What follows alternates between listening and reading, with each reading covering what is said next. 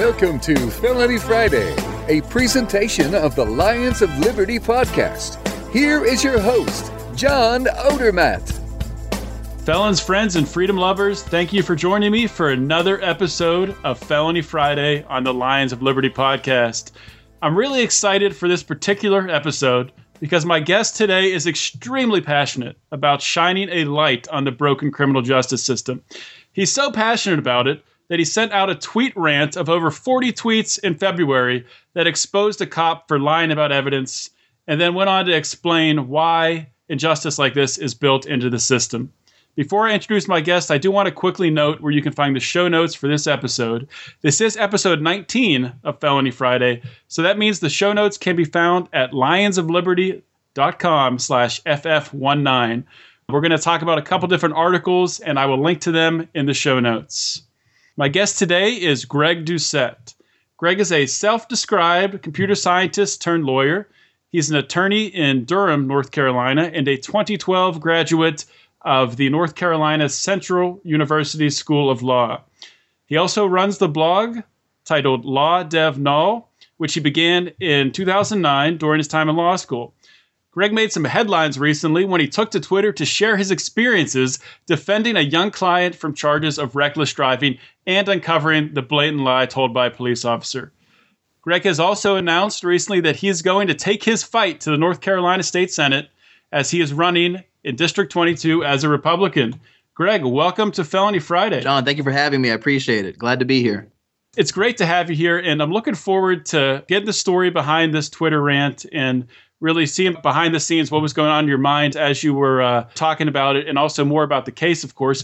But before we do that, I do want to talk about your background a little bit and find out why you got, first of all, how you became passionate about the law and how you became passionate about the criminal justice system. So first of all, why did you decide to become an attorney? Well, to be honest with you, it was kind of an accident. I originally came to college to study computer science. That's what my bachelor's degree is in. But I was an out-of-state student. I grew up in Virginia Beach in a military family. I moved to North Carolina to get away from my family and attended NC State University as an out-of-state student. I was there for about 2 years, and I couldn't afford to continue. So I ended up dropping out. I was homeless for a few months, and I got back on my feet, loading trucks at UPS in the middle of the night from 3 a.m. to 8 a.m., eventually got a job at a law firm as a file clerk. Because back then, I don't know how many of your readers remember back in the early 2000s, technology was really popular. But to get a job that was paying a decent salary, you had to have some kind of either degree or certification. And to get the certification, you usually had to pay for it. So I didn't have the money to do all that. Got active in the legal system to kind of pay the bills. Started out as a file clerk, became a paralegal, went on to become a clerk for the court system down in Wake County, Raleigh, North Carolina. And eventually, 5 years later, finally made my way back to college, still determined to finish my computer science degree just so I could say that it was done, but realized that law was kind of the path that I had set myself on. Okay, and why did you choose North Carolina Central University? I know you wrote on your blog, I've been reading your blog, that it was actually your first choice. What was your reason behind that? Well, so there were a couple considerations to it. I had gotten very active in student government because of the fact that I was older than most of my colleagues. I had seen the system from a slightly different angle as a dropout. And when I graduated NC State, I was the president of our statewide association of student governments, which covered all 17 public universities in North Carolina. And I was running for my second term. So I needed to go to a public school to stay in office. I was either going to stay at NC State and get a PhD in economics or go to law school at either UNC Chapel Hill or North Carolina Central. And NCCU was a lot cheaper.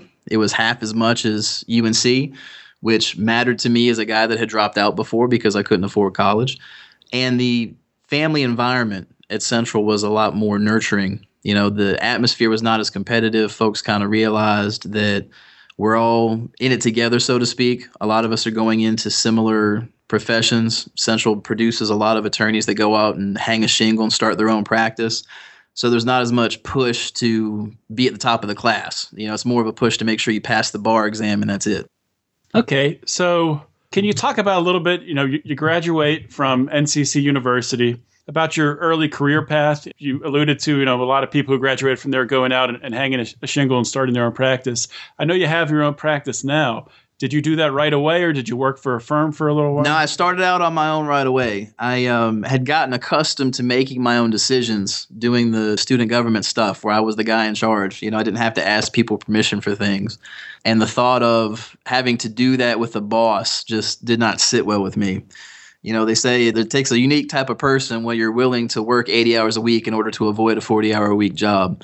And that was my personality. So I ended up passing the bar exam. I found out the last week in August. I got sworn in the first week in September. And the Monday after that, I was in court with the client and kind of building my practice from there. So that's kind of how we've gone. We've now got to the point where we've got 2 offices, one here in Durham and another down in Charlotte. I have 2 attorneys that work for me, and I love most every minute of it. Well, that's fantastic. What type of law do you specialize in? Well, what we do is we focus on people that are trying to essentially get through life. You know what I mean? So about half of it focuses on small business owners or people that want to start a small business. A lot of those folks honestly tend to be people with a criminal record that have a hard time getting a job. And we try and find some way where they can make a living and support their family without going back to doing something criminal. And we do a lot of work with students. North Carolina is one of the only states in the country that automatically treats every 16 and 17-year-old charged with a crime as an adult. So stuff that when I was in high school might have gotten me detention nowadays can get you an adult criminal charge in the Durham system. And that's going to affect you when you end up applying to college or trying to get a job years down the road. So I'm a glorified criminal defense attorney, but it just happens most of my clients tend to be young people that have made bad decisions, and we try and help them minimize the negative impacts of that long term. Is there a certain case that you've done recently that comes to mind for a 17-year-old or a young person that comes to mind where it potentially could have ruined their life and you were able to help them out? Yes, sir. Yes, sir. So I had a young man who was 17 in high school. And in North Carolina, when you're trying to drive, we've got this graduated permitting system where you can get a permit that enables you to do some things. As long as you can go 6 months without an issue, you get an upgrade. 6 more months, you get an upgrade. And then eventually you get your full license. And this young man had been driving the family car through his neighborhood the morning before they were going to church on a Sunday. And according to him, as he was driving back, a cat came out of the road. He slammed on the brakes, trying to not hit the cat, and in the process, the car spun out. Well, one of the neighbors apparently called police, told the police officer that he saw this young man doing donuts in the street.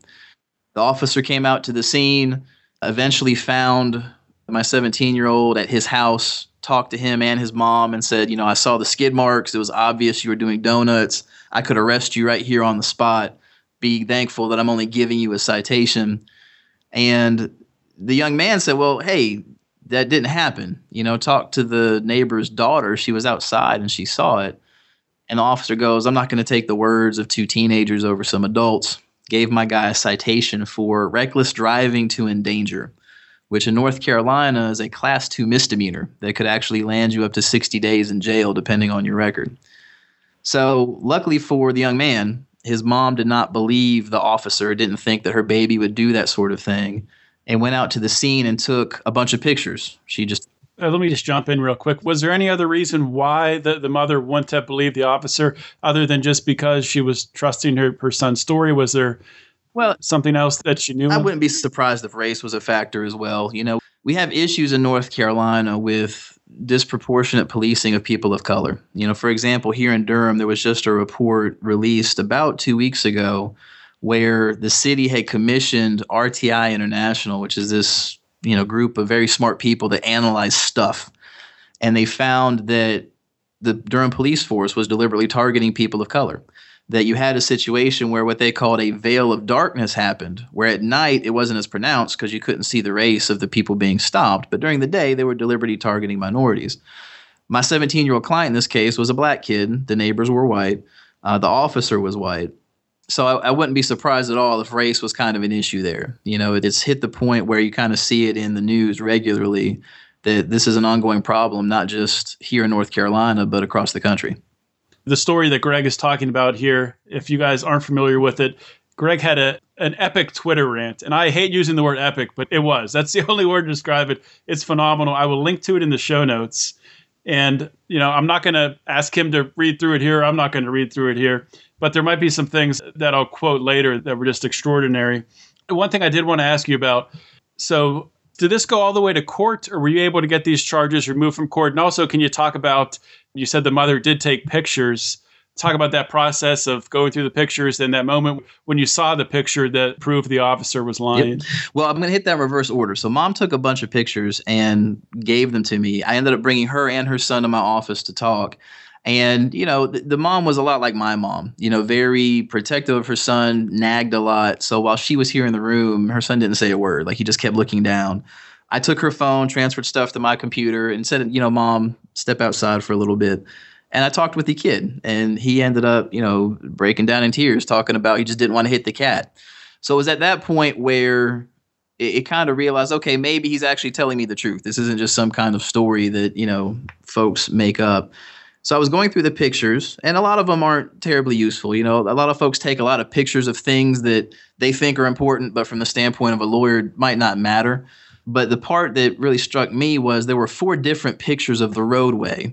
And looking at the skid marks, it's obvious there were no donuts at all. Looking at the width of the roadway, it's not even physically possible to have done a donut. And looking at the size of the skid marks, it's obvious that the guy was doing the speed limit. The speed limit was 25 miles an hour. The skid marks were about 28 feet in length, give or take. That's similar to someone doing 25 miles an hour and abruptly slamming on the brakes. So we took that and went to the court. And what they do in Wake County is every file has its own shuck. It's basically the court file where there's the citation. It talks about the location where it happened and the time. And the cool part about the pictures, and this is something that, some of your readers may not know about, most smartphones have what are called EXIF, E-X-I-F, metadata on pictures. Things like the timestamp, the latitude and longitude of where it was taken, stuff like that. And using that data, I could tell from the mom's phone that the pictures were taken right after the officer had left, right at the location where the officer had said the incident allegedly took place. That's something that you were able to extract yourself, or did you take that to somebody to work with? Well, I could do it on my own because I got that computer science background, so I kind of knew how it worked. But there are plenty of EXIF viewers that you can get from, the iTunes store if you're an Apple user, the Google store if you use something else. It's something where it's very common and used by a lot of different apps. So using that information, I pulled this file down in court, and it also includes notes from the officer. And the notes from the officer for this particular case repeated the part that there were these donuts and said that there were clear skid marks in the road showing a 360-degree spin. Well, those of you that passed high school geometry know 360 degrees requires you to go all the way around in a circle. And I knew that just did not happen. So I had showed the shuck to the district attorney, also showed him the picture, and he agreed to dismiss the case. The case got thrown out. The shuck is? That's the court file. So it's basically an 8.5 by 11 sheet of paper that has, what courtroom they're going to be in, the identifying information for the person who's at fault, the law they supposedly broke, the location where it happened, the type of car they were driving, and the officer's notes on what actually took place. Okay, I said I wasn't going to read the rant. I do want to quote a couple. This is probably 5 or 6 tweets together. I think there were something like 40 tweets altogether. So this is the piece of the rant that I just loved. This is what police brutality looks like. It's not just people having their rights violated and the shit kicked out of them. It's an innocent 17-year-old black kid trying to be a good human being and not running over a cat getting thrown headlong into our court system. It's having to come up with money you don't have to defend yourself against charges that shouldn't have been filed, and recognizing that, but for photographs that someone had the foresight to take immediately, you'd have been convicted, based solely on the word of a law enforcement officer who swore an oath to serve and protect, who then lied to the court with impunity. And I mean, all I could do was just clap for that, because that's just phenomenal. And it's great to have a lawyer and someone who, I said in the intro, you're going to be running for state senate. speaking out about this because it is an enormous problem. Could you just talk about your feelings while you were going through plugging away? And I don't know if you were on your phone thumbing this or typing on a computer, but what was your intention of putting this out on Twitter? Well, it was kind of a delayed reaction. I got the file, talked to the DA, got the case dismissed, and I was happy. I was done. I walked out of the courthouse. I posted on Facebook that the case had been dismissed. Everything was great. I got in my car and I was planning on going to lunch. And it wasn't until I was on the highway driving back when it dawned on me, holy hell, this officer just said that he had seen these 360-degree skid marks in the road, and that's not what happened. It hit me that he had been lying about it. So that was when I started tweeting. I hate to confess, but I was tweeting while driving because it bothered me so much. That's what started. I started at the stoplight outside of the Bojangles and ended up continuing into the Bojangles parking lot. I was still tweeting while I was ordering my lunch. I was tweeting all through lunch. And it was just something that I really didn't have much intent by. It was just kind of to be cathartic. If you go through some of my old tweets, I've complained about cases before, but no one ever noticed. And it just happened that this particular case, I guess, resonated with folks, and it ended up going everywhere. We'll kind of work backwards here. I do want to talk about at the beginning of your rant, you sort of premise the rant by saying that you don't hate police, and then you go on to describe how you view police. And I was kind of curious why you decided to start with this statement. Well, it's one of those things where, I filed to run for office back in December, and it's not common to see criminal defense attorneys on my side of the fence. At least not openly. There are a bunch of Republican defense attorneys because, hey, it's the one job where you get to fight the state every single day. But it's not common to see them vocally both in favor of ensuring we've got due process and saying, hey, I'm a Republican, vote for me.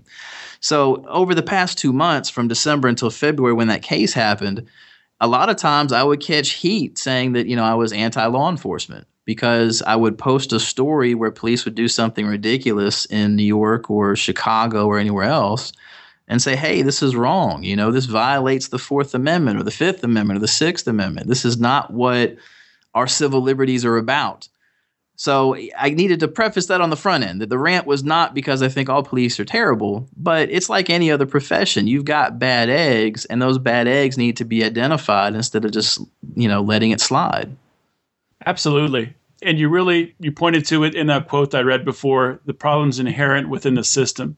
And I was kind of curious to get your take on, I know that you're running as a Republican, and I think I've heard that you have some libertarian views, how kind of the drug war plays into this. Obviously, this case had nothing to do with drugs. Does the drug war have an impact? I think a lot of it is all intertwined. What happened was in the 80s and 90s with the war on drugs, you ended up with far more crimes to be charged with. You ended up with far stiffer penalties for it. And in North Carolina in particular, you saw a dramatic increase in the amount of court costs so that the court system wasn't just about law and order, but it's about fundraising. It's about revenue. In a given drug case, if you are a rare pot smoker, you happen to get caught, you're going to get the case dismissed, but not before you pay $180 in court costs and $250 to a drug assessment class. And that is for every single weed case that comes through the system. You're going to end up paying that to get a dismissal.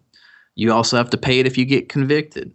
And in every county in North Carolina, outside of traffic tickets, drug tickets are the number one citation.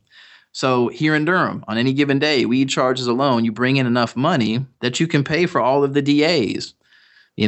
That same type of focus on issuing the citations to bring in the money bleeds over into traffic and everything else. We issue so many traffic tickets in Wake County that statistically, there's one ticket issued for every 4 residents every single year. So in any given presidential election cycle, from the time, President Obama was sworn in until he leaves office, the odds of you getting a ticket statistically are 100%. And for every single citation, typically your minimum court costs are $188 a piece. Sometimes it's even higher. So in Raleigh, the county where this, Wake County, where this happened to have taken place, they'll have enough speeding tickets in one day to pay for just about everyone's salary for a couple months. Wake County brings in $7 million just in traffic ticket revenue every single year, which finances every single member of the DA's office, the public defender's office, the judges, the clerks, just on speeding tickets alone, just for that one county. So you're running for state senate in District 22, I think it is.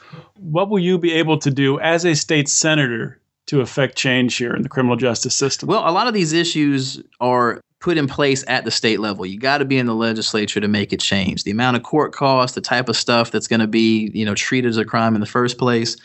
And on the court reform side, one of the first things I want to do is change what it means to be an adult versus a juvenile offender. We are the only state in the entire country that treats 16-year-olds as adults. We're one of only 5 states that does the same for 17-year-olds.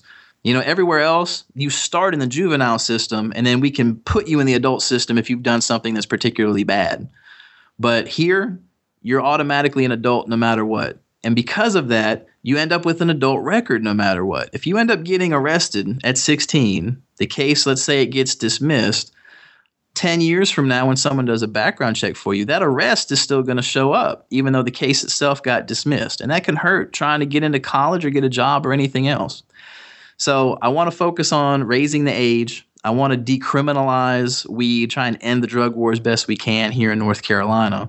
I want to change our expungement laws so that people that have had one mistake 20 years ago, they can have that stuff expunged, deleted from their record without having to pay a $175 application fee and sit around for a year to get everything handled.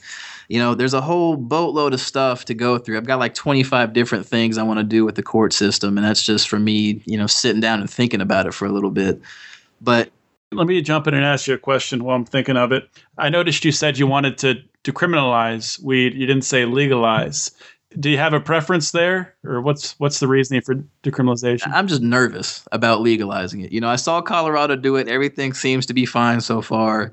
But I'm one of those types where I want to make reform. Let's make reform, but we don't have to swing from one end of the pendulum to the other. Let's at least stop destroying people's lives by removing it as a criminal offense. And then, once we do that and we don't have any kind of crazy results, then we can consider legalization. But kind of ending the war on drugs has got to be priority one before we do anything else. I think with legalization it's used as a revenue generator, and it's used to, as a libertarian, I look at it, they use it as a way to grow government even larger and potentially maybe infringe on a different set of rights. So as a libertarian, I definitely favor, decriminalizing it and keeping people out of jail and not taxing them and bringing that stuff into the light of day. So if people do have a problem or something, that they can get treatment. Right. So I would definitely agree with you there. We spend millions of taxpayer dollars prosecuting people who are addicted or mentally ill, and that's insane to me. It absolutely is. So what can the Felony Friday audience do to help out your Senate campaign, your state Senate campaign? First thing I would say is follow me on Twitter. When I had filed back in December, I was focusing on a more traditional campaign where I'm sitting here and, calling people trying to raise money. And now that I've got a bit more of an audience, that's shifted. I can actually do some more grassroots stuff that we couldn't do before. So I would ask that you follow me on Twitter, have your friends follow me on Twitter.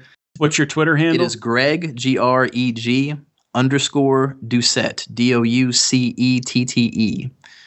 We've also got a Facebook page up. If you go to facebook.com/votetgreg, you can follow that as well. And we're in the process of getting our actual website going as we speak. We just had the first pages put up this morning. That itself will be at votetgreg.com. Really, if y'all can help us spread the word, that will be the biggest help. If you've got the resources and you're so inclined, we'll happily take donations as well.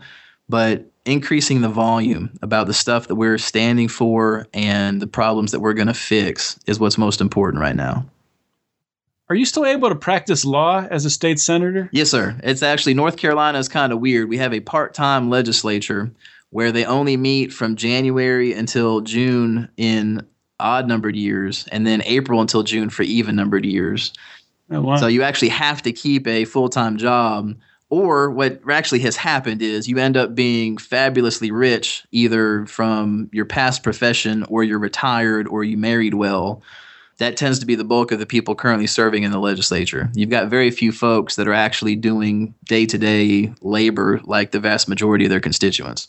When you first said that, I thought, well, it's a good thing that people will have to work. But yeah, it probably does attract a lot of the wealthy who don't need to work anyway. So maybe it kind of backfires. Yeah, you end up with the wrong sort gravitating to politics as it is. It makes it that much worse when you got to be able to pay the bills to do what you're doing. Okay. Well, Greg, I did want to ask you one more question. You're going to have maybe a lot of new Twitter followers here. Can you promise another Twitter rant coming up in the near future? You will most likely see one soon, yes. I've had a couple more since. I went on a tirade talking about Bill Clinton and the crime bill and what an abject disaster that was for so many millions of families. It's going to happen. Not to go off topic here, but I just talked about that on last week's episode of Felony Friday, where we talked about the Virginia governor who, made it legal for felons to vote. And I thought it was kind of ironic because they're saying a lot of those felons will vote for Hillary Clinton, and probably a lot of them ended up in jail because of Bill Clinton's crime law. Yep, agreed. So that's a sort of a strange thing there, but that's a little off topic. Politics are bizarre. Very bizarre. Well, Greg, thanks for coming on the show. I really do appreciate it. I really do appreciate all the work you're doing as an attorney, first of all, and then also on Twitter to shine a light on injustice in the criminal justice system, and then taking it even one step farther and running for public office to give a voice to people who are being abused by the criminal justice system. This is abuse. So I wanted to thank you for that. John, thank you, buddy. And thank you to all your listeners for listening in. All right. Have a great day, Thank Greg. you, you too. Well, that's a wrap for the show today. And guys, shows like today's show are so incredibly encouraging for me personally. It is so refreshing to know that there are people like Greg Doucette who are actively working in our criminal justice system, actively working to right the wrongs that far too many ignore. It's just fantastic, and I want to thank Greg again for the work he's doing. Hopefully he wins his state Senate seat and can continue his work in a public forum. I want to thank the Felony Friday audience. You guys are the reason that I keep doing what I'm doing. You guys are the reason that I go out and I find guests like Greg Doucette. So please, if you like what you hear, then please help us to grow the show, because that is the ultimate goal here at Lions of Liberty. We want to reach as many ears as possible. We want to reach as many people and change as many people's hearts and minds as possible. You can help us by sharing the show on Facebook and Twitter, and by subscribing to the Lions of Liberty podcast on iTunes or Stitcher. Also, guys, if you're looking for a place to talk about liberty with like-minded friends, please consider joining the Lions of Liberty Forum. It's our private Facebook group. You can find us just by searching Lions of Liberty Forum on Facebook. Click join and we'll get you approved immediately. As always, it was another great show today, and thank you so much for joining me. This is John Odermatt signing off. Always remember to keep your head up and the fires of liberty burning.